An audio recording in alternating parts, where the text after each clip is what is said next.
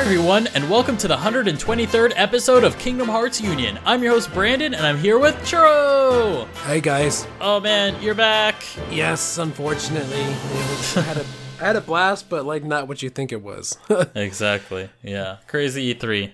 So, so this episode, it's going to be our E3 wrap-up episode.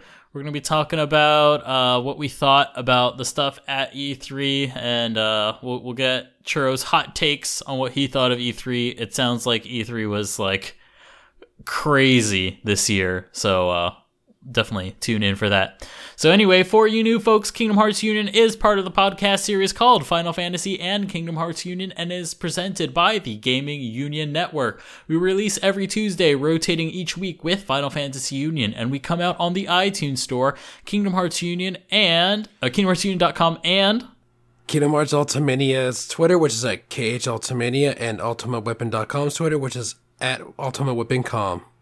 All right, we have a 2-segment show today. First, we've got our E3 wrap-up, and second, we have questions.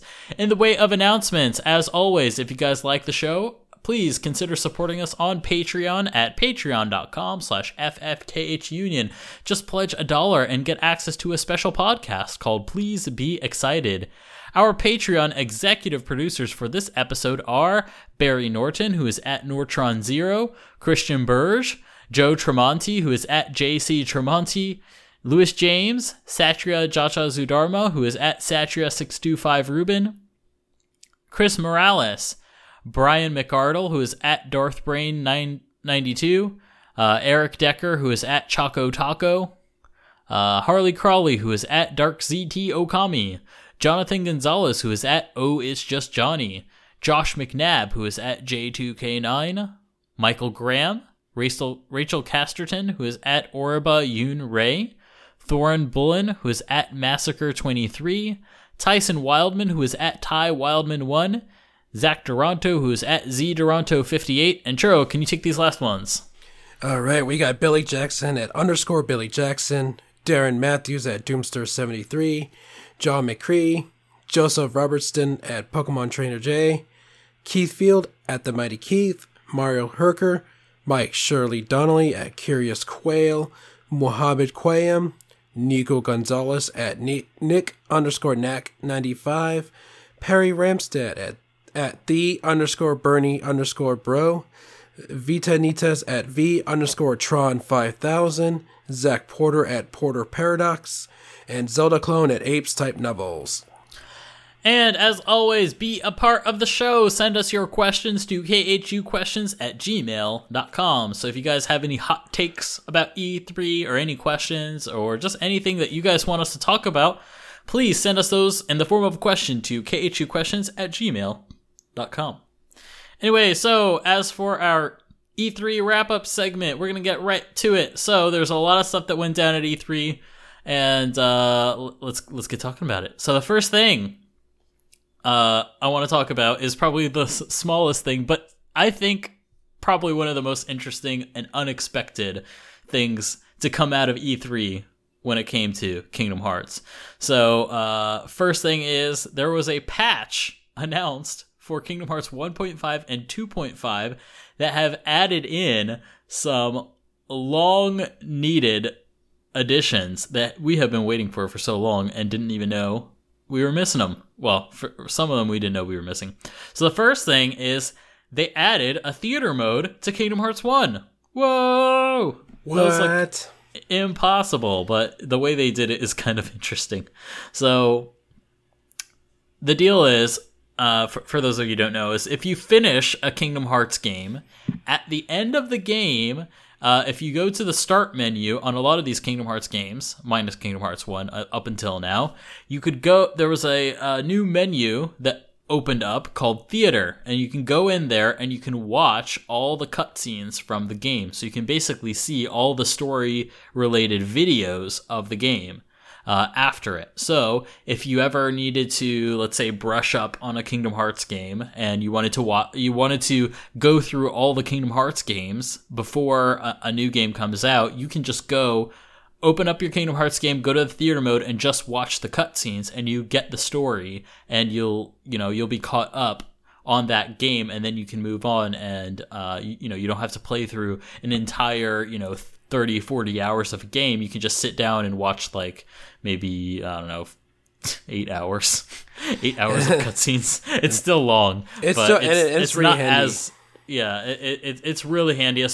Or if you just wanted to watch like one scene, like a special scene, you can just do that and save a lot of time. So the thing is, to make this happen on a technical level for a typical Kingdom Hearts game, the way they have to do it is they have to set these flags in the game that allow you to trigger these cutscenes without actually playing the game.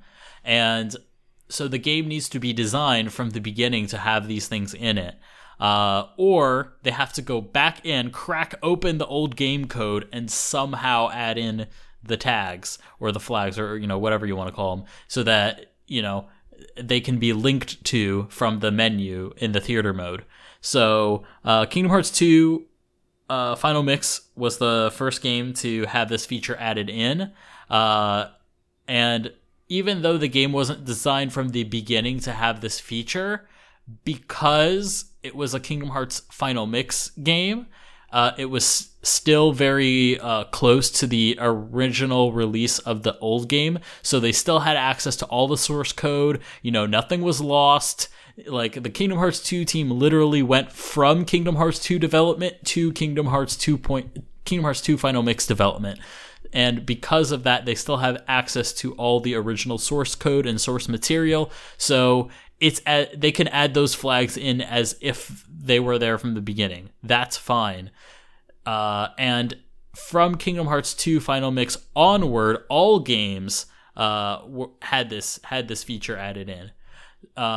Unfortunately, Kingdom Hearts 1 did not get this treatment, because the next time they would touch that property, Kingdom Hearts 1, would be on the PlayStation 3. And at that point, they didn't have access to the original source code, so they really couldn't add in like new features like that. So instead, or they just didn't think of it, or it was too complicated, or whatever the reason was, they didn't add it in. Now, they did finally add it in as a patch for the PlayStation 4 version, but the way they did it is a little novel, and you'll notice it based on the file size of the actual download of this patch. So this patch is like 10 gigabytes, and the reason is 9.9 of those gigabytes of this patch is video files, video recordings of all the cutscenes from Kingdom Hearts 1. So basically, they recorded all the cutscenes as videos and added those videos in as a patch, and then when you're in the theater mode, you're just pressing play on the videos, these video files. Now, typically, Kingdom Hearts cutscenes are done in real time. They're or at least Kingdom Hearts 1. Kingdom Hearts 1's cutscenes, most of them are real-time cutscenes, which means there are actual live 3D models in the game that are animating, that, there's logic, there's programming, there's animation data behind that. This is not a compressed video file. It's not an MP4 that you're watching when you're watching Kingdom Hearts. These are effectively like quote-unquote live actors performing a pre-programmed cutscene for you. So that's what you're seeing, whenever you hear real-time cutscene, that's what that is. There are actual 3D models that you are seeing on screen that are being told to animate in front of you for you. Those cutscenes are actually very low in file size generally, which is interesting, because we'll talk about another cutscene that was added in this later, which is tackles this whole thing in a different way. So the cutscenes generally, they are live 3D models that are live animating in front of you. So because of that, the file size is very low. You just have 3D models, and then you have data that explains what they're supposed to be doing in each scene. So those files tend to be very small. Whereas with pre-rendered cutscenes or recorded cutscenes, these are video files. That means every pixel on the screen has to be encoded into frame by frame data for a video.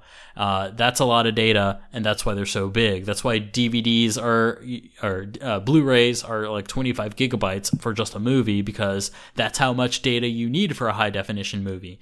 So the reason why this whole big patch is so big is because those videos take up a lot of space. If you look at, for example, the PC release of Final Fantasy 13, the PC release is like something crazy like 60 gigabytes.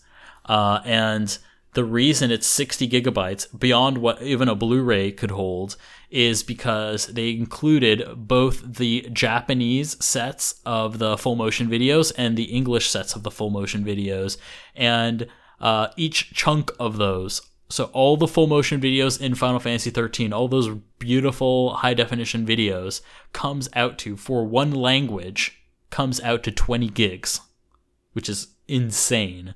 So that just gives you an idea on the scale and the scope of how big video files are and how heavy they are. Generally, if you have a game that has a lot of these video cutscenes, most of the disk will be taken up by those videos.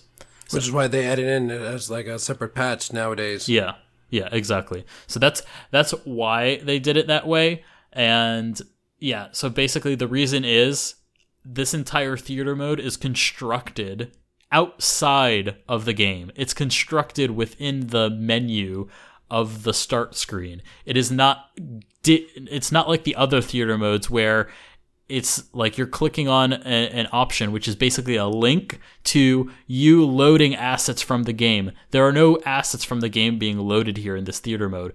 These assets exist entirely outside of the game. These are just video files that you're playing. So basically, Square Enix put in a YouTube playlist into Kingdom Hearts 1, and that's your theater mode. I know. Well, it's a long drawn out explanation, but that's what it is. So if you wanted to know, now you know. So are we going to expect Kingdom Hearts 2 later on? No, we don't have to. Kingdom Hearts 2's already got a theater mode. So yeah, we're fine. Like all the other games have theater modes, so we don't need this kind of a patch. It was just that because Kingdom Hearts 1 was so old and they didn't have the ability to, well, they probably could have done it, but it would have been such a pain to do and it'd take a lot more time than they have budget for in a patch. Like in the scope of a patch, there's not much effort you can put into doing this sort of thing. So for a patch, this is the best they could do, which is the brute force method of let's just record all the cutscenes as high definition videos and let the player be able to play the video, put in a video player and be done with it. And that's what they did. So that's what you got. And all the other games, they're fine because they're either already pre-rendered, like, back cover, or they, they're just, you have access to the actual live data from the game, like in Kingdom Hearts 2, where, if you just press the option for a cutscene, what it'll do is it'll load that cutscene data from the game, and it'll load in all the 3D models, it'll load in the background, it'll load in everything, all the animation data, all the voice acting. It's all there for you live, and the models will perform for you in live for you, and it may look no different from an HD video recording of it, but it is different. Those are actual 3D models that are performing in front of you. It's like you loaded up puppets, and there are puppets performing for you. That's what a real-time cutscene is there are actual models performing for you. Whereas a video, it's just a recording of that performance. So it's a slight distinction, but it does make a real big deal when it comes to like production, because you got to consider file size, and that's why this thing's so big. Anyway, the 358 over 2 days cutscene, which was also added in this patch, is different because this is I believe this one's live, and if it's not live, then man, that's a pretty small file size for a pre-rendered cutscene. But yeah, this basically just adds in a cutscene, which adds in a battle scene at the end of the end of the game. Day 357. Yeah, day 357. It's pretty good. You can tell that they didn't have like a huge budget for this cutscene, but at least they wrapped up that that very strange transition that they had to make because they decided not to animate any battle scenes. It does make me a little sad though, because them animating this cutscene kind of makes me feel like, oh, does that mean this is goodbye for 358/2 and you're never gonna make the actual game? Because like, it always struck me as, so they made the cutscenes so that later they made just the cutscenes so that later they could make the gameplay. But now this is the first cutscene that they made for this game that was created in replacement of gameplay. And that's kind of sad. So, I don't know. I don't know what the likelihood of us ever getting a proper remake of 358 Days Over 2 was, but like, to me, this cutscene is like, it's not going to happen. Which is fine. Like, I think they should move on to new things, but like, man, it's kind of sad. I want to play Deep Dive. Oh, well. I know you do. We all know, Brandon. You've been saying that for how many years now? I know. We'll make it happen somehow, some way. Brandon, you're a game developer, aren't you? Let's do it. Let's get me hired at Square. Let's make me the new Supreme Director at Square, and we will just make Deep Dive the game. And it will be a VR experience. And I want you all to throw up as you run up the building. And then it is your your destiny. To Riku's perspective, and you're falling down. Oh yeah.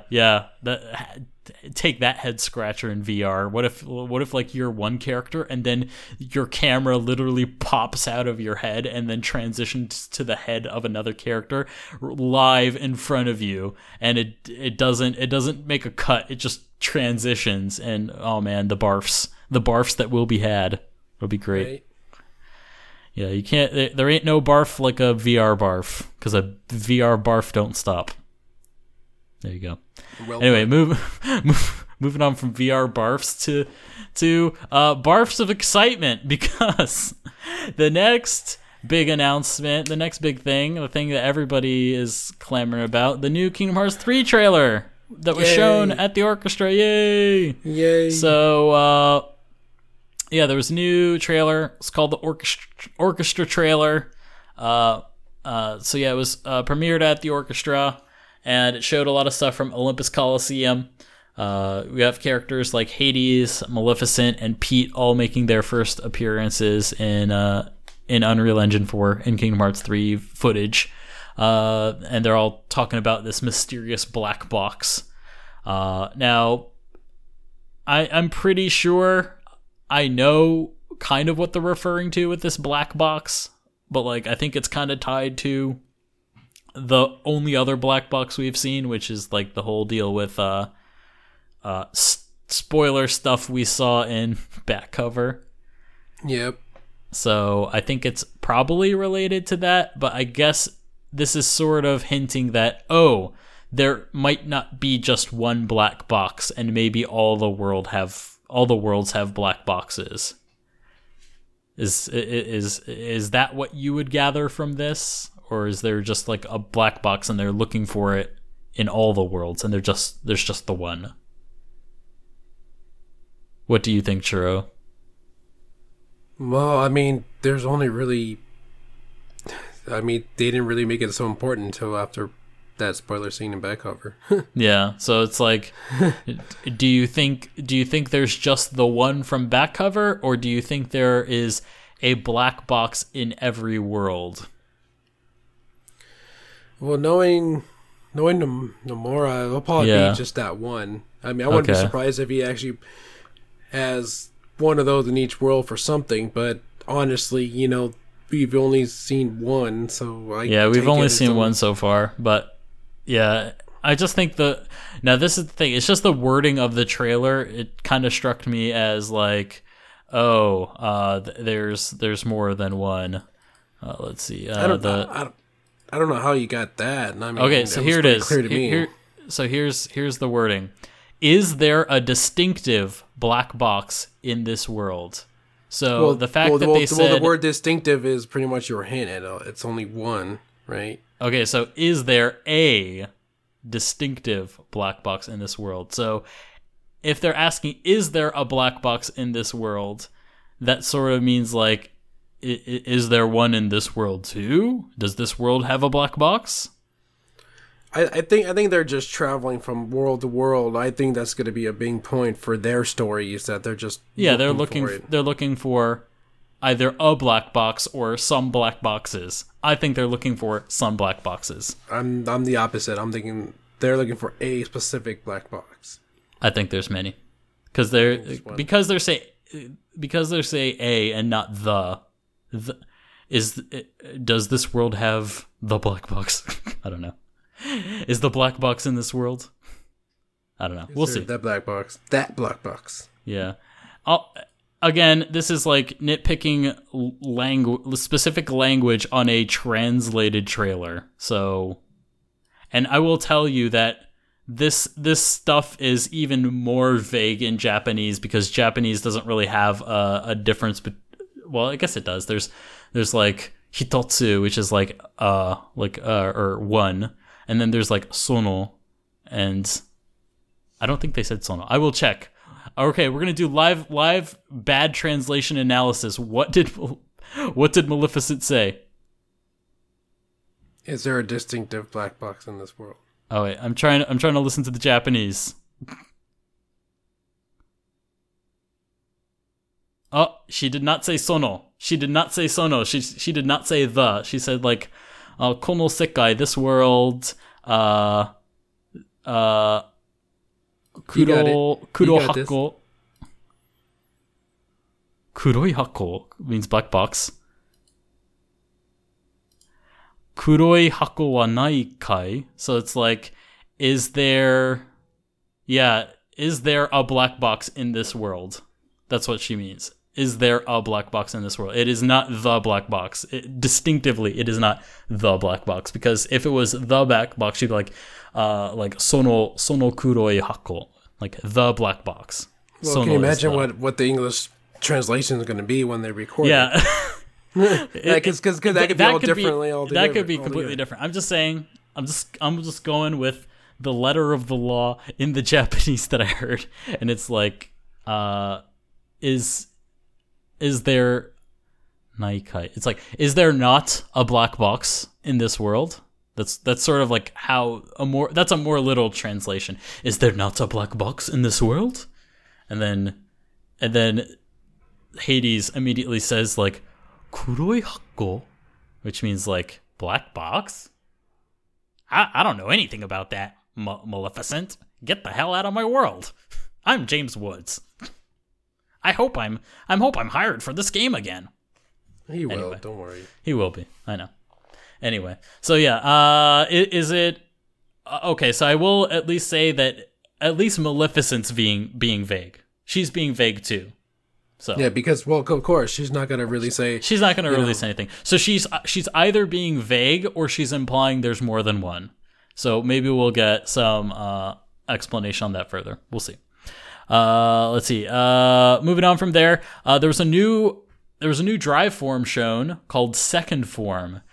Second Form is so to be clear, when you see Sora in this trailer and he looks like he's wearing Kingdom Hearts 2 clothes, he's not. That is, he is wearing his Kingdom Hearts 3 clothes, but the coloring is reskinned to look like his Kingdom Hearts 2 clothes.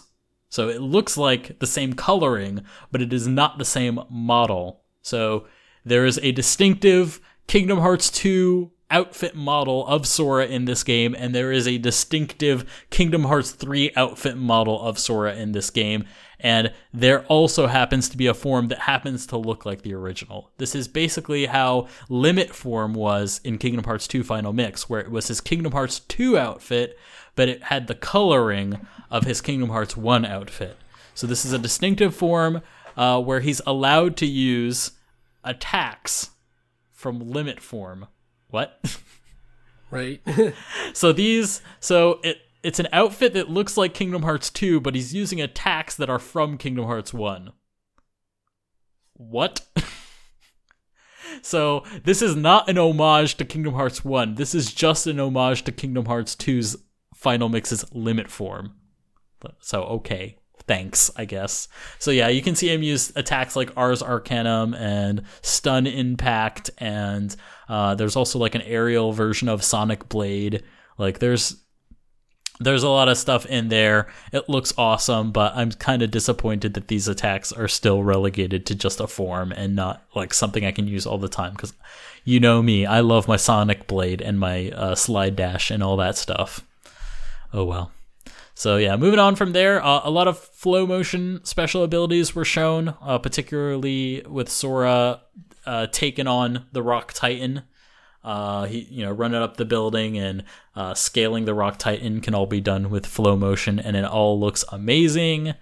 There's a lot of high-level magic used, which uses the suffix za. So in your typical Final Fantasy magic, you've got your fire, blizzard, and thunder. That's like base level, and then you got your Fyra, Blizzara, Thundara. That's second level.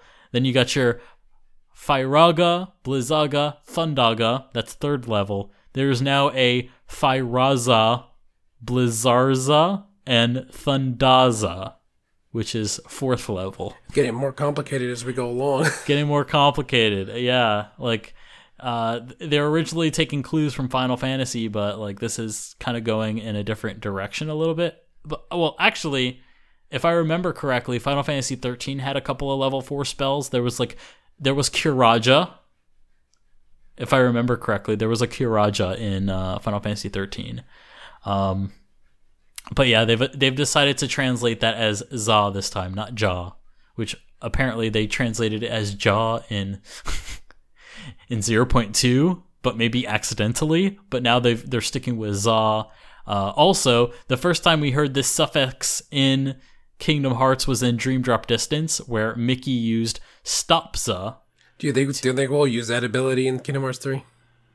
I don't know. That ability looked OP. I know, right? So OP. Like, everybody stopped in their tracks. Like, this was an area of effect attack. This was an area of effect stop. And if I remember correctly, even Stopga from Kingdom Hearts 1 was a one enemy per attack kind of a thing, and the only difference was how long they would stop. But this was like area of effect stop, except for you and everybody else. Like that's it was it was really flashy too. Yeah, real flashy. So we'll see. That seems kind of OP, but I think it's okay. The only problem is I could see it being good for gameplay, except for the fact that in the cutscene it was shown to affect all those really important characters. Usually with these kind of like status effect attacks, at least in Final Fantasy, they'll work on your standard fodder characters, but they won't work on bosses. Whereas in this scene, it was literally all bosses. Like, these are the bosses of the next game. So they probably shouldn't be affected by an attack that you can use in gameplay. Now, you could probably argue, oh, well, because Mickey used that now, they probably are equipping, like, anti-stop, like, accessories, so it won't work on them anymore. Like, they won't be fooled by that twice. So maybe that'll happen, and then we're allowed to use Stopza. Yeah, it's plot armor. There you go. They'll have some plot armor for KH3. Oh, man. Hey, Brendan, before you continue on. Yes. My cats are knocking things over. They're fighting, so I'm going to go stop them real quick. You got it. All right, hold on. You Stopza. I know, right? Okay, sorry about that. They knocked over a bunch of crap. Oh, man. It's fine. All right, so next thing is they had limit commands. They're back. Yes. There was one shown with Goofy launching Sora off of his shield to like rain down some. He basically launched Sora into the air, and Sora would slam down on a group of Heartless, and unleashing a big impact, and it was pretty awesome. So, yeah, apparently those are called limit commands. I completely forgot. I thought those were also called reaction commands, but there are two completely separate things things. Limit commands are those team up attacks that you do with your party members in Kingdom Hearts 2. And then reaction commands are the quick time events where you just press the triangle at a specific time and then you react to something that's happening. Whereas a limit command is something that you build up and then you also use it with the triangle, but you can use it at any time. That is the distinction. So that's why limit commands are limit commands and reaction commands are reaction commands. You are reacting to things that are happening. So good reminder. Thanks Kingdom Hearts 3 trailer. Moving on. Let's see. There are 4 party members. What? That's new. That is new. Yeah, so traditionally, Kingdom Hearts parties always have 3 party members. There were some rare instances where you'd get a 4th guest character, like in Kingdom Hearts 1, where you fought alongside Riku in the Parasite cage boss fight. Riku was sort of there in the background doing nothing important. Just healing himself with potions. Yeah, there you go. Potions. Being useless.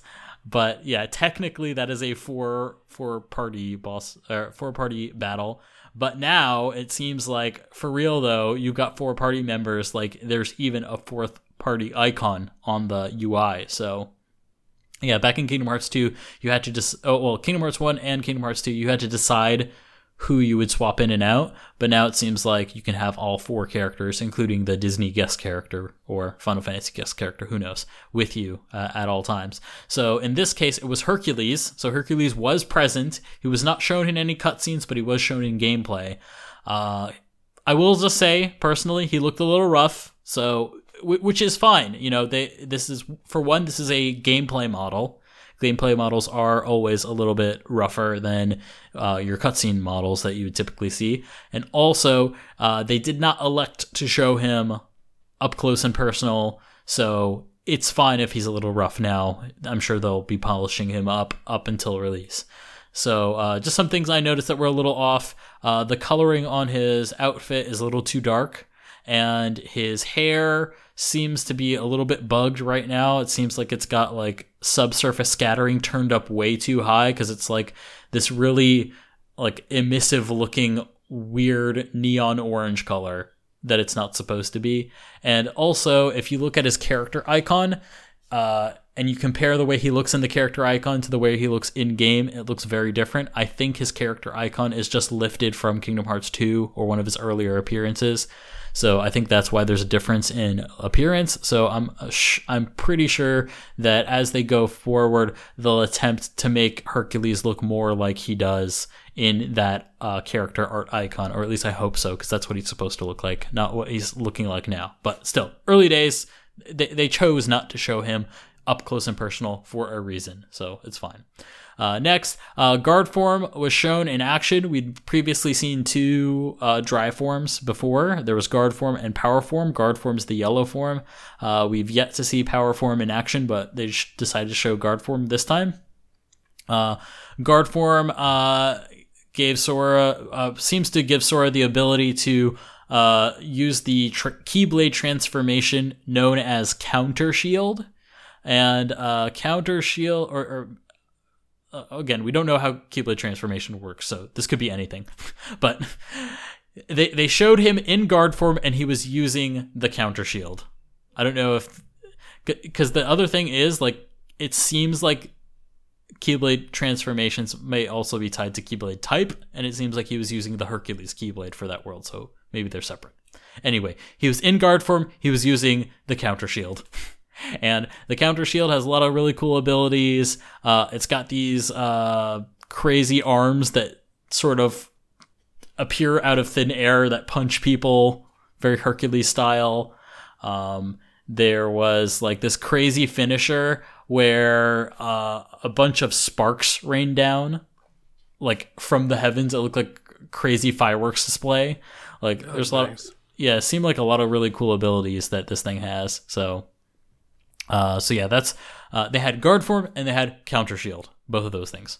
Moving on, Xemnas and Ansem were both shown in the trailer. Outside, they appeared outside of the Twilight Town mansion, which prior to this we didn't know if that was going to be included, especially because in all the footage that we've seen of Twilight Town, the hole in the wall that leads to the Twilight Town mansion was sealed up.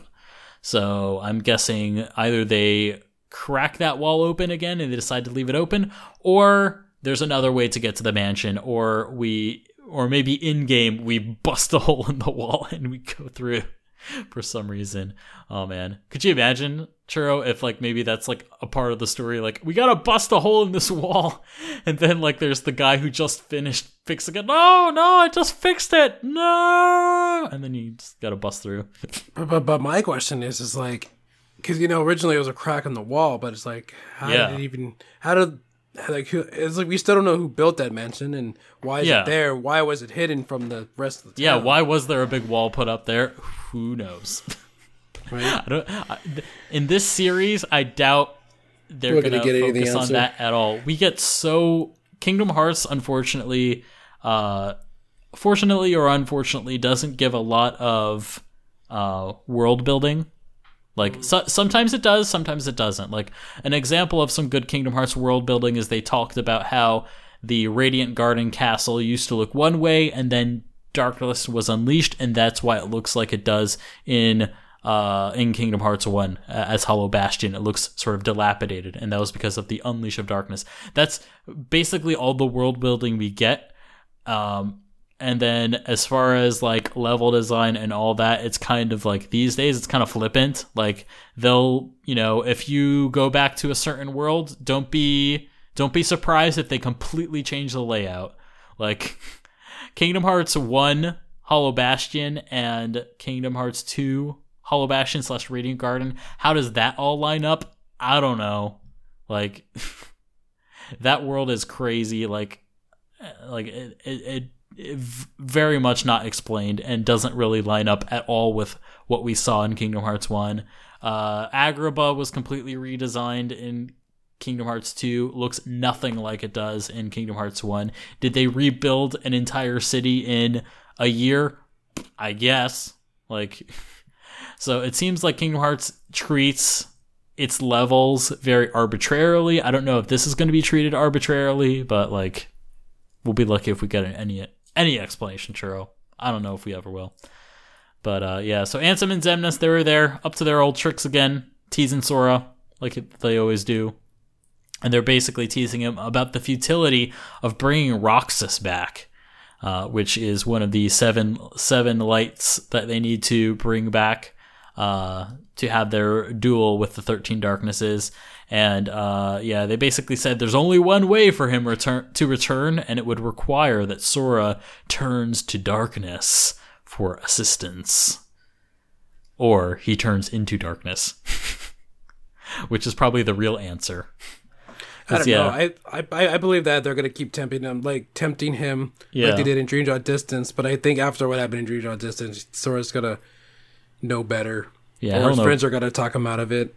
Yeah, he's not alone this time, so he can rely on his friends to keep him on the right track. As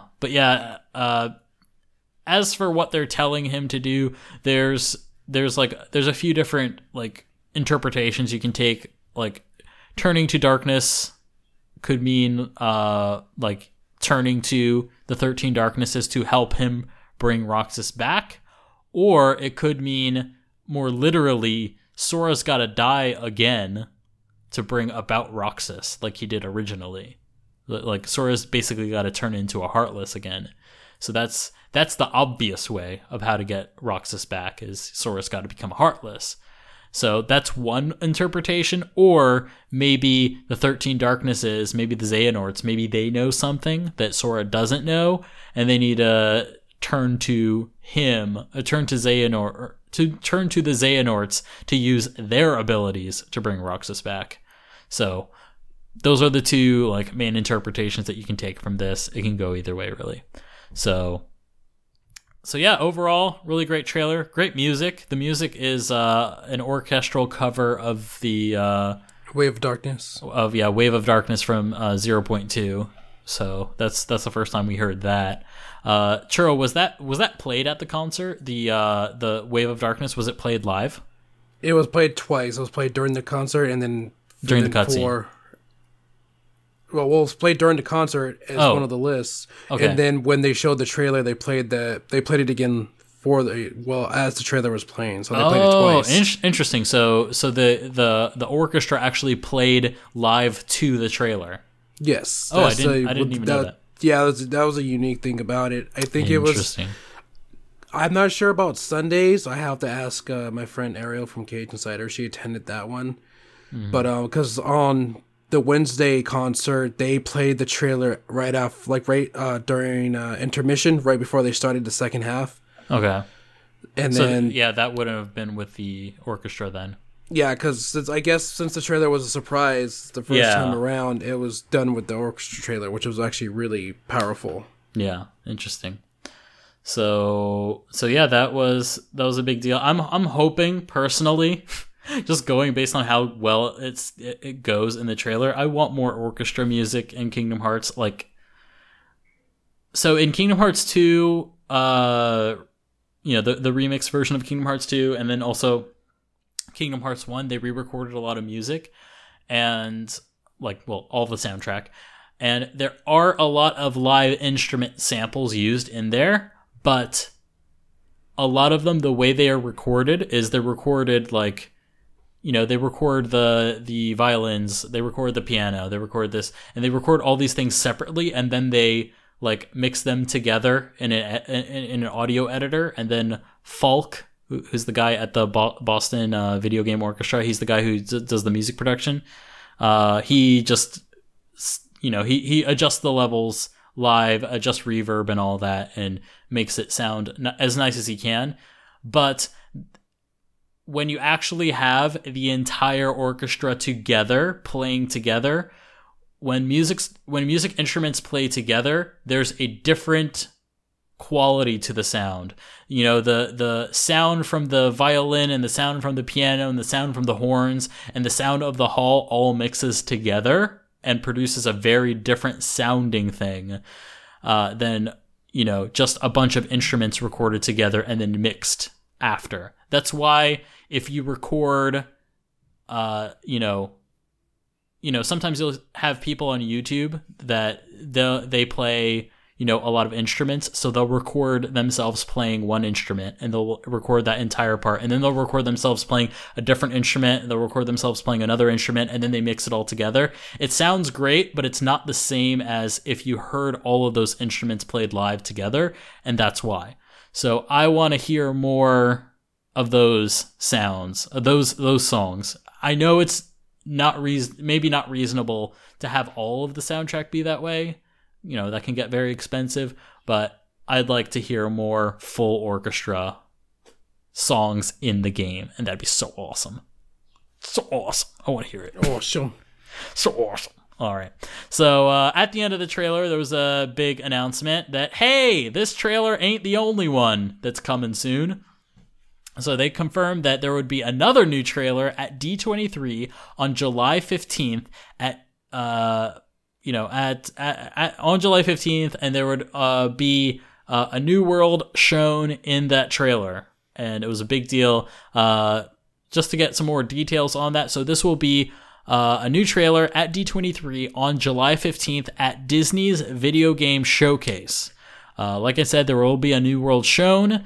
As far as we've heard from so Nomura did an interview with Famitsu, and he basically said that the editing on the trailer is complete, and it will be longer than the E3 trailer, and will contain almost entirely new content.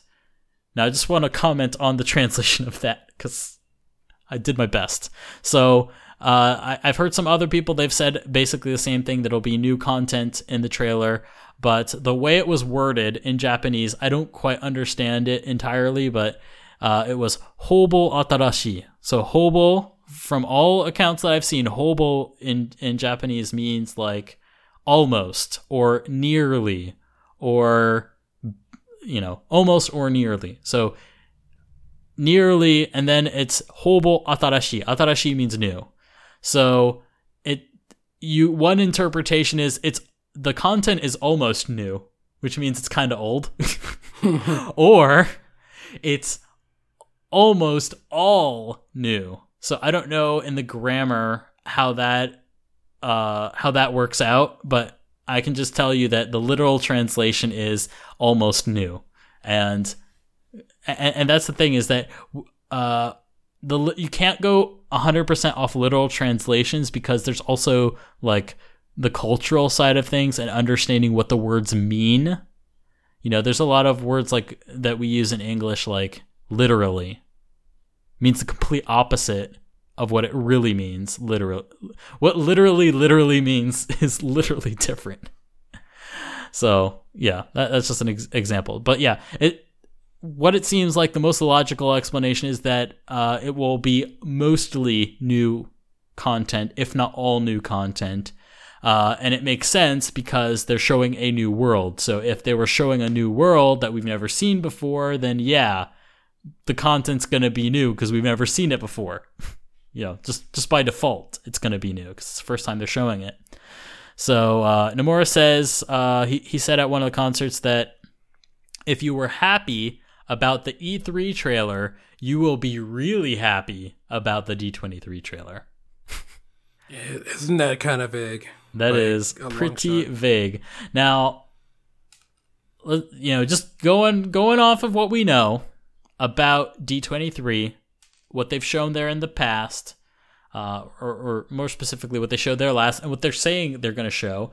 So the last D23 that Kingdom Hearts was at, they announced the Big Hero 6 world. They showed that, but there was no trailer. It was just concept art, and Baymax walked on stage, and that was about it. They talked about what it would be about, and they talked about some of the specifics of how the world's gonna be, like the fact that it's gonna be a new story. They're getting assistance from the original writing staff, all that. Like they basically just talked up a bunch of information. Not a lot of stuff shown. This time they're showing a trailer. They're gonna show footage of a new world. So going based off of that, I think the focus is not going to be on main story stuff. The focus is going to be on world stuff. So the main focus is the world. So the fact that people are going to be really happy about the world that is going to be shown seems to me to indicate that it's probably going to be a big deal when it comes to what that world is. I think that's what Nomura is referring to when he says you're going to be really happy, and the main thing about this trailer is they're revealing a new world. So yeah. I think whatever they're going to show, this is going to be one of their big announcements as far as what world's going to be in it. I'm not saying Star Wars, but I'm saying Star Wars. Good job, bro. Good job. Well, it's either, okay, I'm going to say it's either Star Wars or Marvel. They finally got one of those. Byakuras, because, here's the official press release from Disney, by the way. Level up! Exclamation mark. That's how they wrote it. Level up! The Walt Disney Company's Video Game Showcase, 1 p.m., D23 Expo Arena. Experience never-before-seen gameplay, trailers, special guests, and other unforgettable surprises from across the Disney, Star Wars, and Marvel game portfolios. In this must-see showcase, Jimmy Pitaro, chairman DCPI, will kick off the presentation, which will feature many show-stopping moments, including announcements from Marvel and more information about highly anticipated games. Star Wars Battlefront 2 from Electronic Arts, Kingdom Hearts 3 from Disney and Square Enix, and more. So, good job. This particular event will be showcasing a lot of stuff from Star Wars and Marvel. So, I'm just saying, it might be Star Wars or Marvel. Might be one of those worlds. I don't think it's Spider-Man, but that would be kind of cool. I would like that. Dude, could you imagine having Spider-Man gameplay in Kingdom Hearts? I can't take it. I can't take it. But that being said, I kind of don't want it because we already have a really cool looking Spider-Man game in development. It's really big budget, and I don't want that. Also, I don't think that would be yeah, now that I think about it, I don't think that's possible because anything Star Wars related is very difficult because Sony has a big stake in, or anything Spider-Man related is very difficult because Sony has a big stake in Spider-Man. Like they kind of own all the movie rights, and that's why it was such a big deal for Marvel and Sony to finally like figure out, all right, we're gonna you can make a Spider-Man movie. You can have Spider-Man in Avengers. But like, yeah. So I would say don't expect Spider-Man to ever be in Kingdom Hearts, and don't expect X-Men to be in Kingdom Hearts ever. Even though those are both Marvel properties, they are also very heavily tied up in external companies.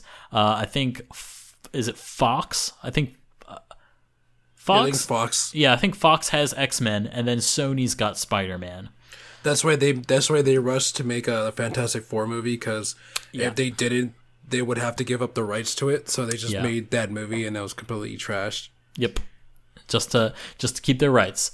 So yeah, but things that you could see that Disney has complete control over, anything that you see in Avengers, so like Captain America, Thor, what else we got? Thor, Black Widow, Hulk, Iron Man, those characters, no problem. I would personally say Thor, it's a little bit too close to Hercules. We're dealing with Greek gods. Thor is a Greek god. Maybe Thor will make a cameo. I could see Thor as a cameo in Hercules. It'd be kind of weird to have such a cameo so early in the game, but like, it could happen. Like that's one Marvel character I would have absolutely no issue appearing in Kingdom Hearts, so long as it's in Hercules level only, because that's where he belongs. So that's an option. Other than that, Star Wars. It could be Star Wars. I'd be, if it was Star Wars, I'd be very surprised they managed to convince EA to allow them to use a license. Yeah, that is another big problem. Yeah, because EA's got like a pretty strong monopoly on Star Wars content, but for video games, though. Yeah, for video games, specifically video games. So yeah, that would be tough. Marvel does not have. There is no company with a Marvel monopoly, and actually, Square Enix is already making.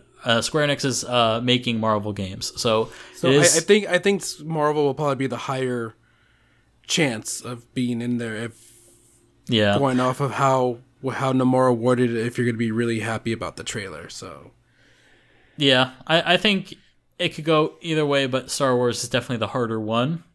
It could also be completely unrelated to both of those properties, and it could just be a world that has been long sought after, like Toy Story or something like that. So it really could be anything. I'm just saying that the fact that he was like very specific about you will be happy about the E3, you will be happy about this trailer, really happy if you are happy about the E3 trailer, and if he's hyping this up and the big thing is it's a new world, then it would make you think that the nature of what this world is probably the big deal. Like that's the big surprise, that, oh yeah, you're going here too.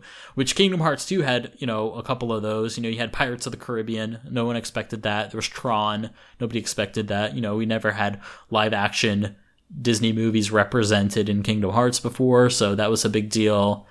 So Nomura has a tendency to surprise us when it comes to world selection. Yeah, definitely. So there's definitely like, some solid, evidence and solid history of Nomura doing this. So it wouldn't be too surprising if he tried to surprise us. That's what I'm saying. It's kind of weird, but it's true. So yeah, that pretty much wraps up the main part of our E3 wrap-up. Churro, was there anything from E3 that stood out to you? Anything that you want to talk about the event as a whole? My God. The main complaint would be adding 15,000 public is a terrible idea. Yeah. Public attendees is a terrible, terrible idea. I get that people wanted to go to E3 for years, but unfortunately E3 is not a public event. It's or at least it shouldn't be, but it is now. It is now. I mean, the reason why is because E3 never really, the ESA never really tried to adjust the public. Like, there was, a problem where one of the halls were exceeding capacity, and the fire marshal was, there talking about it. He was not happy about it, and there's, unfortunately, they didn't do anything much to really calm the matter. To me, it was just the problem was just too many people. Like, with the Square Enix booth has always been a crowded place to be, but there were times during the day where there was nowhere to walk. Yeah. It was just that bad. That's crazy. So just to give some context, just in case anyone's out of the loop. So generally E3 is a industry exclusive event, meaning you have to be in the video game industry and be able to prove your credentials to get a badge for E3. So that's what it's been like up until this point. That said, recently, in the past couple of years, specifically starting in 2015, they've been giving out more, all-purpose use badges to publishers to give out to anyone they see fit. So publishers could have contests to bring people to E3 if they wanted to, or they can just give it to people. And that's how I got into E3. Is I got it through Churro, who got it through Square. So we got in, but now it's open to the general public, so anyone can get in if they pay for it. And they opened up 15,000 tickets for the general public, and adding that on top of the already last year was 50,000 people. So now we're up to 68,000. So 15,000 plus another 3,000 of just general increase that E3 tends to have. So 15,000 extra people. I mean, there was no balance. I mean, I wouldn't mind it if they would add a fourth day just for press only, to give them a chance to see through all the games before the general public comes in. Or, there was no balance. There was no adjusting to the, with adding the general public to the event. It was just the same setup, the same design, and it was just hugely problematic. For us, I have a feeling they'll do their best to see what happens.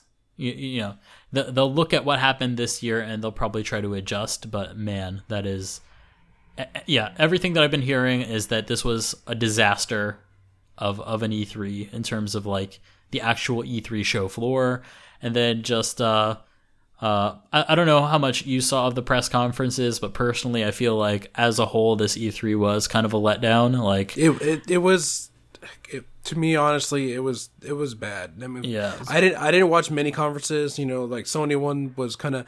I tried to wait, see if they opened up like whatever receipts were open to let us in, like they did I waited for last year, but they told us that it was media only, and we left, and then turns out the conference was only an hour long, and it wasn't even that great. One. Yeah, so my take on it. So I watched most of the conferences. I would say that obviously EA, they got a big fat F, very out of touch with people that play games. Bethesda's was fine. No big announcements. Elder Scrolls 6 is not in development, so boo-hoo. That's not great. No, because of Elder Scrolls Online. Yeah, as long as that's still going, they're not going to focus on anything. I know. I thought the thing failed, but no, it's still making the money, I guess. So and let's see. Microsoft, theirs was fine. Xbox One X. I guess we should say something about that. Xbox One X, it legit is a pretty powerful system, and what they've got packed in there for the price is impressive, but the price is not right. That box is $500. That is what you pay for a new console at launch at most, and that's still a lot for a new console. And this is not a new console. Maybe for some people it's a new console, but this is not a new console. It's definitely not worth it. I mean, it's especially if you haven't like any other form of an Xbox, because like I don't know if this is like an ongoing sale, but like I heard like this figure is pretty crazy. It's like there's a $250 Xbox, and then there was like a $250 sale for a PS4. So it's like what do you get? One Xbox One X or an Xbox and a PS4 now? It's like, there's no comparison. Like, it's crazy. You just buy one of each, and just be happy with two consoles. Exactly. Or just get one of the basic consoles and then buy a Switch, or get a PC and get a Switch. So, yeah, I would say also. I rewatched I missed the announcement of the Xbox One X. Yeah. But when I went back and watched it, it's just like, dude, everything they said did not really convince me to buy it. Like, they can go on about how powerful the machine is, what it's got inside, the technical specs, but like, it's good stuff. It's good stuff on when you look at it, but as a consumer, you're not really worried about that. Exactly. Like, it's a general, like a your basic consumer. Like, if a parent is going to buy their kid a PS4 Pro or an Xbox One X, they're not going to care about that. They're just going to buy whatever's cheaper. Exactly. And I definitely have to say, for what you are spending on these premium consoles, you're really not getting that much. The PS4 Pro support has been very poor in terms of especially third-party companies. They have not been supporting this, and for good reason. The PS4 Pro's install base is not that big, so why devote that much to these improvements for these games if there's not that many people that even own these consoles to enjoy these things? It's going to be the same thing with the Xbox One X. It's going to be up to the same developers to want to put support on that. Exactly. So I think we'll see kind of a repeat of what we see with PS4 Pro, in that so for the Xbox One X, first party games will probably look fantastic on the console because they're sort of like forced to by Microsoft. Like, it's their company, so they will support it as best they can. Same thing happened on PS4 Pro. Horizon looks amazing on PS4 Pro. Not much else does. And then for third party, they'll just do some token upgrades, like if they want to, especially if they're like bigger companies. So like resolution improvements, maybe some performance improvements. Maybe they'll leave the frame rate unlocked, even though that looks terrible. And that's all you'll get. So third-party support's going to be crap, and first-party support's going to be great, but is that enough to sell a $500 console? Probably not. So it's good. It's good if you're really into it, if you have a 4K TV. At the very least, they do have a 4K Blu-ray player, and that's something that Sony doesn't have. So, but how many people watch 4K Blu-rays now that streaming is a big thing? Exactly. So if you're a film buff, that probably is interesting to you. If you just watch movies and you like movies, you're probably streaming already and you don't have a Blu-ray player at all. So it's it doesn't seem like a good proposition to me. I mean, generally, if I had money to spend on either PS4 Pro or an Xbox One X, I'll probably spend on the Pro, so that with the leftover $100 that I have, I can probably buy a game. Yeah, exactly. Yeah, I think that the price is just not right. If it was $400 and you're going, like for like, then maybe it would have been an easier sell. The fact that, so this Xbox, it plays a lot of the same games that the PlayStation 4 has. It's the same price and it's way more powerful. Okay, I'm with you. I understand. At least you're being competitive here. If it's $300, amazing. Like no question. That's the one you get. Like, it's better and it's cheaper. That's the one you get.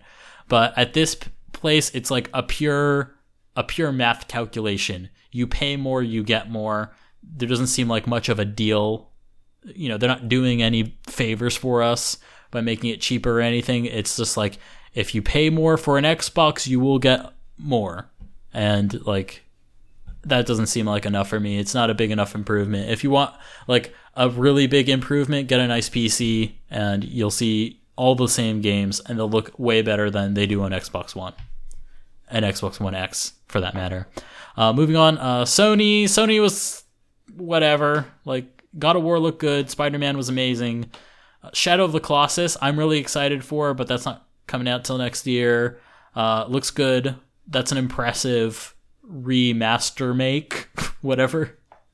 Looks like a remake, but it is a remaster. I don't know. It's weird. I'm gonna call it a remake because it looks like a remake to there's too much change. So Sony's calling it a remaster, which I think is completely devaluing what Bluepoint is doing for this game. Because in my mind, if you are remaking that many assets, that's a remake. Like, I don't care if you're not reprogramming the game, you are remaking like the entire world, all the foliage, you're remodeling or at least you're updating the models and all the textures of all the Colossuses and all the characters and animations and all that. Like, to me, that's a remake. So whatever. So that was great. Nintendo, in my opinion, probably the winner. It was the winner. Like, I was outside of the South Hall. Yeah. Just watching the stream on my phone, and everybody people were gathering around me just like watching it. When Metroid Prime 4 got announced, everybody lost their minds. Yeah, they definitely won on announcements. They have Metroid Prime 4, new core Pokemon RPG in development. New Kirby. New Kirby, new Yoshi, Mario Odyssey, Zelda DLC, and then Metroid on 3DS too. Metroid on 3DS, remake of Metroid 2. That was originally for Game Boy. So a lot of really great announcements. I would say my only knock against Nintendo is that Metroid Prime 4 and the Pokemon RPG announcement were way too early. Yeah. Because clearly they didn't have anything to show. And it seemed sort of reactionary to the fact that, like, they probably assumed that Sony and Microsoft would have bigger announcements. So they thought, oh, well, if we don't announce something big, they already know about Odyssey, and that's our big game. Like, it's probably not going to be as big of a thing if we just show Odyssey. So let's announce some big things real quick. And if all they can announce is like they could just show a logo and they just show some guy sitting at his desk doodling and saying, "Hey, we're going to make a new Pokemon."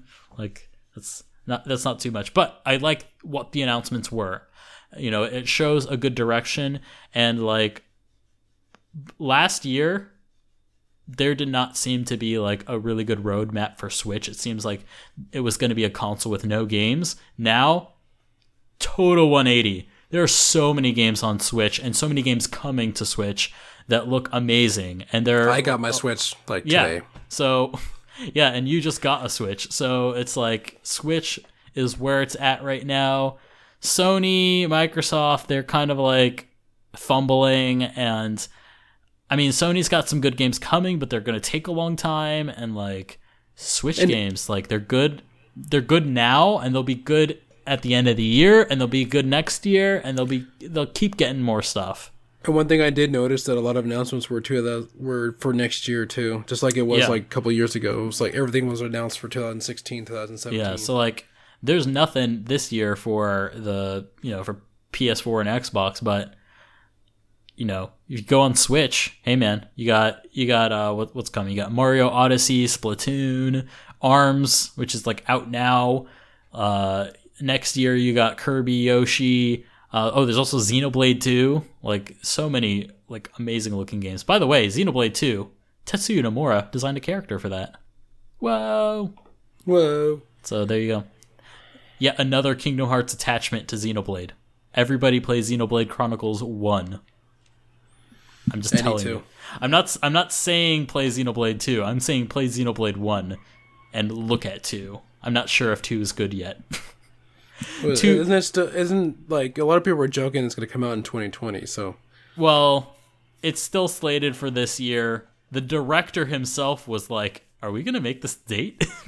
He was kind of joking himself.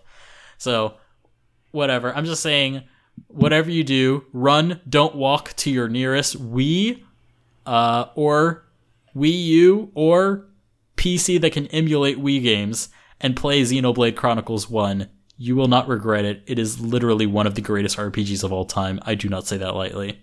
It's amazing. So, yeah. Oh, by the way, I finished Persona 5. That was pretty good. I'm playing Persona 3 now. I think Persona 3 is better, but Persona 5 was good too. So yeah, I think that wraps up our E3 stuff. Let's hit a question. All right. Oh man. So we got one that's directly about E3, but is going to lead into a little bit of a tirade by me, and then one that's general that we could answer anytime that's good. I think we're going to go with the E3 one that's crazy. Okay, Churro, please take this question, and I will answer it, and I will do my best to be fast. Okay, I can't wait to hear your tangent about it. I'm going to do my best. This is from Eiffel65, and they write, "Hello, everyone. Just saw the new E3 KH3 trailer. Watched it a few times already, and I'm hyped. I was just wondering, though, what is up with Sora's hair and face? Honestly, all the character models from Maleficent to Sora have weird, almost Play-Doh clay-looking faces, and the hair seems weird as well. Is this just an early build of the game shown in the trailer and will be polished up before released? Why do you think the faces and hair on Sora and other characters look so strange? Is it a new art style or just how Unreal Engine 4 is? In some weird ways, I think KH2 Sora's hair and face look better than the one in this trailer, if you can believe it." Oh man, Churro, this question. It's got all the elements. It's got Unreal Engine 4. It's got Unreal Engine 4. It's got character shading and rendering. It's got hair. It's got face. It's got, talk about characters looking weird. Dude, this question, it's too much for me. But I'll do my best. I'll try to be fast. So, why do Kingdom Hearts 3 characters look weird? So, oh man, I wrote notes for this just so I could keep myself on track. I'm trying. Okay, Good guys, job, I'm trying. Brandon. I'm gonna do my best. So, you already know that we're having a problem already. That the first note is a history lesson. So, back in the days, Kingdom Hearts 3 used to have a very cohesive look. The reason why is because Kingdom Hearts back then did not have programmable shaders. Oh my god, what is programmable shaders, Brandon? Why are you bringing up technical stuff already? Okay, well, let me tell you. So programmable shaders was something that came with DirectX 9 and came in with the PS3 and 360 era. It's why those games started to look like CG movies. Not entirely, but a little bit. Things could start looking glowy. You could have reflections. You could have all these crazy lights and shadows. All that stuff, all that beautiful stuff. If you look at a PS2 game and you look at a PS3 game and they look different, other than the fact that one's in HD resolution, the reason is programmable shaders. Okay, that's why. So that's why they look the way they do. If you want to know more about programmable shaders, please Google programmable shaders and you will see all about those.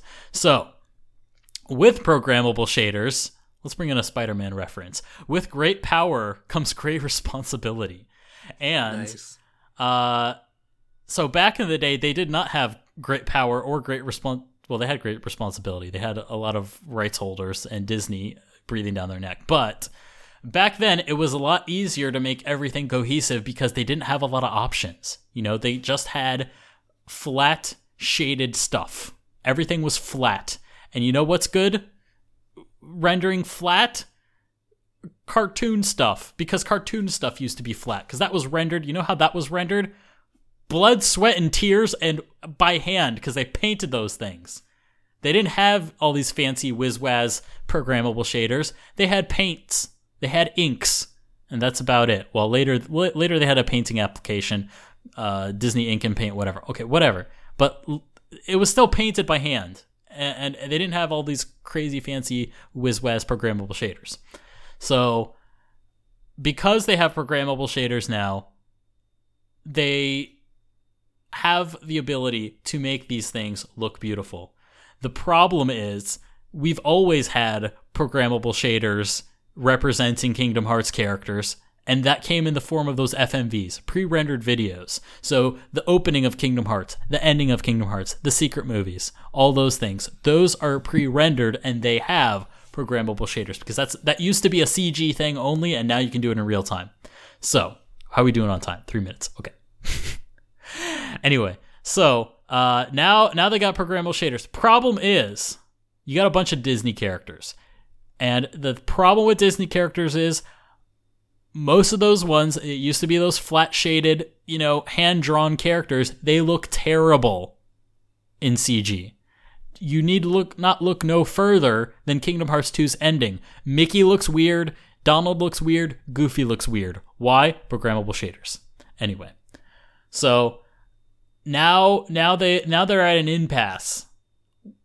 Now the VisualWorks team has been doing their darndest to make sure those Disney characters look better and better each time, and I think they look fine in their most recent incarnations. I think the last time we saw them in CG was in Dream Drop Distance in that opening. I thought they looked fine, but Nomura's not pleased. He's not pleased with that. So, what is he doing?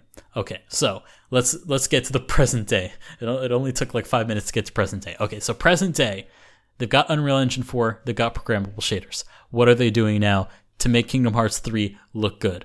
So, they are adopting a paradigm. Oh man, we're using paradigm. We're using the word paradigm. They're adopting a design paradigm that has been adopted by many other similarly styled games, whereas the background will be shaded in the same way that CG movies are shaded, because backgrounds always look great with programmable shaders. They always look great that way. They always look great when they're rendered in that way. But with the characters, they've decided to do something else. So they decided to do something more stylized. So some other games that use this sort of style, you got Legend of Zelda Breath of the Wild. Link is shaded one way, all the characters are shaded one way, the background is shaded in another way. Let's look at another game, Persona 5. Characters are shaded one way, background is shaded another way. So that's what we're going for. Kingdom Hearts 3 is adopting that same style. So the characters are shaded one way, the background is shaded another way. So that's the biggest element for why these characters are starting to look weird, is because the characters are done one way, whereas the backgrounds are done another way. Whereas in the past, all of everything was done the same way. The characters, the backgrounds, everything. And that's why Kingdom Hearts looked so cohesive before, and that's why it does not look so cohesive now. So, moving on from that, what are they doing with the characters, and why do they look so weird? So, well, first, what's the background using? The background is using a paradigm known as physically based rendering, PBR. Not Pabst Blue Ribbon, that's a beer. This is PBR, physically based rendering, which means they are using physics to determine what materials look like. These are using things like roughness, whether or not something is metal, and what the color is. That's the basis of PBR. It's something that was designed by Disney. A lot of companies are using PBR now. It is baked into Unreal Engine 4. Basically, all Unreal Engine 4 games use PBR, and that's why Unreal Engine 4 games look so nice. Other games that use PBR, Uncharted 4, Battlefront, Star Wars Battlefront. If you saw Anthem and thought, wow, Anthem looks so great, PBR, physically based rendering. So if you see a game that comes out and it looks, man, that looks next gen, PBR. It is PBR. Physically based rendering. So background of Kingdom Hearts, we're all on board. A-OK. Everything there is PBR. Oh, by the way, if you look at Final Fantasy VII Remake, all the Unreal Engine 4 stuff we've seen from that, PBR. That's also PBR. So Final Fantasy VII, that looks all well and cohesive. Yeah, that's because the characters are also PBR. Kingdom Hearts, not the same way. All right, moving on to characters. So what are the characters doing? They've got their own custom rendering solution. I guess you could call this Kingdom Shader, or maybe this is what Kingdom Shader turned into. The characters have their own rendering style. They're a lot more plasticky. They're a lot more shiny. They're still playing with it, by the way. But yes, the skin shader is on the plasticky side. I don't know why they chose that, but that's why it looks the way it does. They have written a programmable skin shader that is stylized and adds shades where they don't physically, in terms of physics, they wouldn't go there, and they may not be that color, but they've got the shader set up so that it adopts this color. So they're forcing it because they're programming it that way. So that's the thing. So basically, all the characters, they have their own custom stuff. Square is going from scratch, writing these shaders to be this way. Now, just because Square is writing them to be this way doesn't mean they have 100% full grasp of what they're doing yet. They're still in development. If you notice, going back to, let's say, E3 2015 or E3 2016, I think is an even better example. So E3 2016, back cover looked weird. Or not back cover. Back cover was fine. Back cover's great, by the way. 0.2 looked weird. It looked real weird. And it's because they were still trying to figure out how this stuff looks. So compare 0.2 at E3 last year to 0.2 now as we have it as a final retail product. Look at the difference in that. That is them coming to grips with what the shader should look like. They're still working on it. They're still polishing it. I'm hoping they keep polishing it more. But that is why they look so weird. Now, that being said, that is not the only thing that is weird. So there are two main components to my main issues with Kingdom Hearts 3's characters. So one thing is the shading issue, the fact that they're shaded completely differently from how the background is shaded. The other issue is modeling, and that is, in my opinion, a bigger issue. The way they're modeling these characters. So if you look at Kingdom Hearts, it's a long storied series. They have a ton of characters, a ton of modeled characters. They haven't had to remodel these characters in a long time. So the big reason why we were able to get so many Kingdom Hearts games so frequently is because they kept reusing assets from old games. You know, you can model these characters once, and in the next game you can use that same exact character model again. Maybe you update the textures, maybe you modify things a little bit, maybe you give Sora a new costume, but on the whole, most of the character models were exactly the same, and they were brought from game to game to game to game, and that's why you could have all these hundreds of Disney characters constantly come back, and all these Square characters and all that. The reason you can keep having that is because they can just reuse the model from the last game. They can't do that now. They either have to update the models from PS2 or from the original version, or they have to remodel. And in a lot of cases, these remodels look bad. Sora looks a little weird. He's getting better. Specifically, his Kingdom Hearts 2 outfit that version of Sora looks really weird. I think his Kingdom Hearts 3 version looks fine. Personally, that's my opinion. I think his Kingdom Hearts 3 version looks fine, and it's getting better each time we see it. I think his Kingdom Hearts 2 one looks weird. Kairi looks weird. Riku looks weird. Mickey looks really weird. Mickey's wrong. There's something wrong with Mickey, and that makes me mad. Because Mickey is that's the bread and butter. And they fought hard to get Mickey, and now they're ruining Mickey? What's going on here? So, some characters that are weird. Mickey. Yen Sid, still kind of weird. Maleficent is weird. Even though she does have... Maleficent has an interesting quality to her face. Like, she has this very, Vogue face going on now in Kingdom Hearts 3, and it kind of looks kind of good.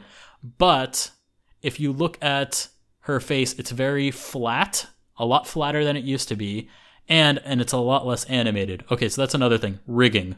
Oh my god. Good, Brandon. I didn't write notes about that one. Okay, so rigging. So the way they've modeled the faces in this game, that's one thing, but also the way they've rigged the faces to animate is a lot different, and the way they're animating it is a lot flatter and a lot stiffer than it usually is. Now, this could be a direct result of the fact that they can't use the low poly models that they used to use. So back in the day in Kingdom Hearts, there were two sets of models. There was the high poly models, the high polygon models, and then the low polygon models. The low polygon models were just a flat face. There was a texture on there that just animated. And it animated it was just a looping animation of blinking and mouth opening and closing. A lot of cutscenes use that. Now, they don't have that luxury anymore. They have to animate everything. So, as a result of that, I think we're getting a lot stiffer animations in the face in some scenes. So, these may have been scenes where you would have gotten the low poly version of Maleficent. So, as in exchange for that, we've got the high poly Maleficent, but she's animating like she's low poly, like she's just this flappy mouth, texture on a face.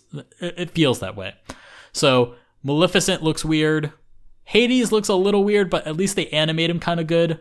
I think his Kingdom Hearts 2 model is a lot more shapely. It's a lot less flat. And now I will say, one character that looks amazing, looks perfect, is Pete. Pete is perfect. Pete is the only character that I can say, mwah, beautiful, perfect. You got it. You got Pete. Because, you want to know why? He's exactly the same as his Kingdom Hearts 2 model. It didn't change anything. He still has his same big stupid face. He's got the same dimples in his cheeks. If you compare Pete's model to his PS2 model, he looks almost identical. I'm sure they've changed some things. Obviously, they updated the poly count. I'm not talking about that. I'm talking design-wise, facial design-wise. Probably the rig is very similar. But if you look at Pete and you look at Mickey, there's one main difference, and that is in the facial anatomy of how their mouths work. So Mickey's mouth is completely this weird, flat, open hole in his face, and it's not supposed to be that way. Mickey's got cheeks. Hashtag Mickey's got cheeks. Get that hashtag trending. Mickey's got cheeks. And at Kingdom Hearts, hashtag Mickey's got cheeks. Let him know. I tried. I've said this before. Last year I spoke to Tayasue one-on-one. I told him, I really love the demo. Look great, but some of the characters look weird. Specifically Mickey. The anatomy of his face, it's a little off. And I specifically pointed out what was off. I showed him the Kingdom Hearts 2 model. I even embarrassingly grabbed my own face and showed what the cheeks are supposed to do on my own face, how they're supposed to go in. And I sort of explained that to him and saying like that's one of the reasons why Mickey looks kind of weird right now. And then also I explained to him the character shading and the fact that looked kind of weird. And I even showed him my own portfolio of my own character shading tests of a stylized character and said like, I use this and, this worked kind of nice for me. And I was sort of inspired by Kingdom Hearts. So maybe you can try this. And it's built into Unreal Engine 4. You can just use it right away. But I don't know. I guess I didn't talk to the right guy. I guess Nomura would have been the guy to try to convince. I don't think I can convince Nomura of anything. I don't think anybody can. I don't think anyone can. So I tried. But yeah, that's the long and the short of it. There's three main parts. They've got programmable shaders now.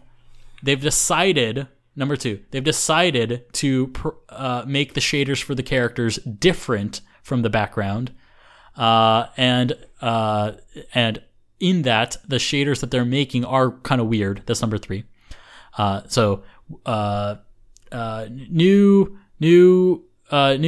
character shading. They're shading the characters different from the background, and the shading on the characters is weird, and they're making it from scratch, and they're making it weird.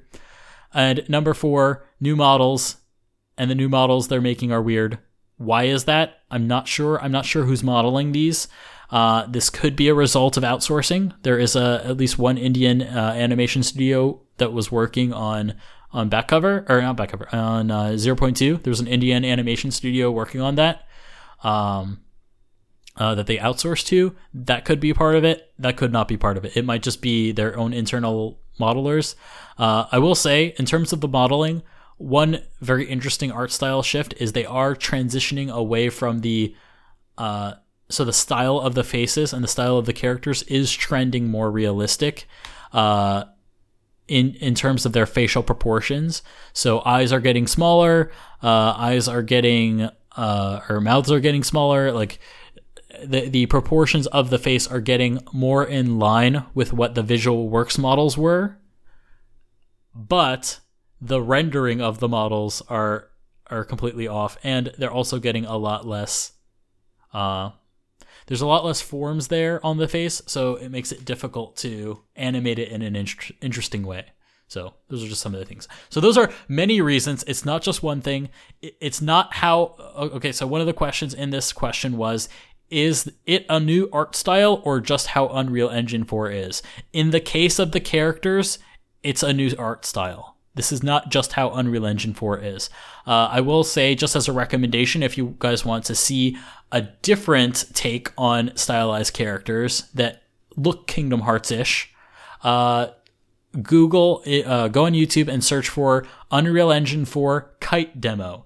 There is a stylized character that is animated there that uses the same shaders that I was telling Yasue about. I use these as well in my tests. It uses a specific skin shader that is designed to be very realistic, but also very open to be stylized. So you can overdrive a lot of the effects in the skin shader to make it more like Pixar-like, for example. So look up Unreal Engine 4 kite demo on YouTube if you're interested in this sort of thing, and you can see what a stylized character can look like in Unreal Engine 4 if it uses Unreal Engine 4's built-in shaders and not their own custom ones. That's what it can look like. I personally think that would have been a good direction, perhaps even more pushed stylized, but I think overall they could have done something like that. I would say another great game to look at for a more cohesive art style that fits this sort of thing, where they use stylized characters and they have the same shading on the characters as they have on the background, the same shading style, is Overwatch. Overwatch looks amazing. They've got great characters in-game, animating perfectly. They are all using physically based rendering, and it's not just the backgrounds. So even though it's stylized, it looks perfect. And that's because, and it looks cohesive, and that's because it's all using physically based shading. So I know it was long. I'm sorry. It went longer than I thought, maybe like 15 minutes, maybe 20 minutes. That's my guess. But it's a big question, and it's something I'm passionate about. So I just wanted y'all to know.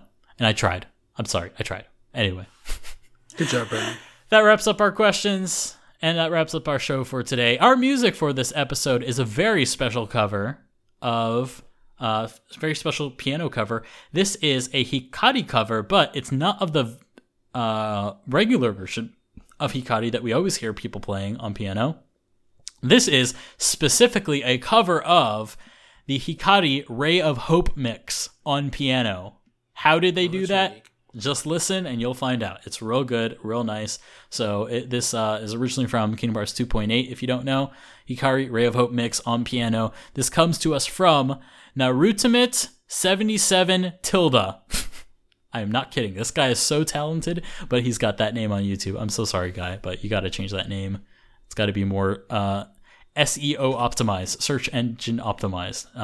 So Narutimate 77 Tilda. This little squiggly line. Anyway, our next episode of Kingdom Hearts Union is scheduled for the 4th of July. Da-da-da-da-da-da-da-da. I don't know what we'll do for that show. I guess Kingdom Hearts is half done. Well, maybe we could do like a pre-D23. A pre-D23 episode. Okay, I'm done. But yeah, I guess that's what that's going to be. Maybe we'll set off some fireworks. By the way, let me just say, side note about Japan and fireworks. Oh my goodness gracious, can you buy fireworks here in just the convenience store? Like, I'll just say the ones in my town, they're weak sauce. It's just like sparklers, but like they also have straight up mortars that you can buy at the convenience store.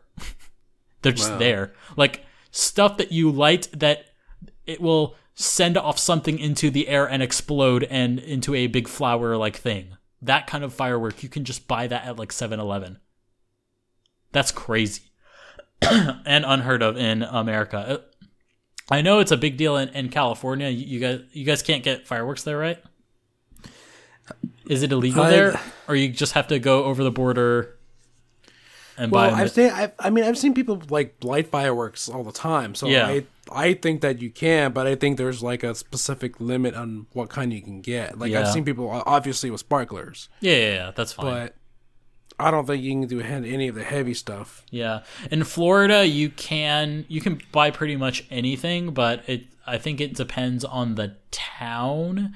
But at least in where I lived, we had to drive out to some place called Dania, and they had like some proper fireworks stores there, and they were the real deal.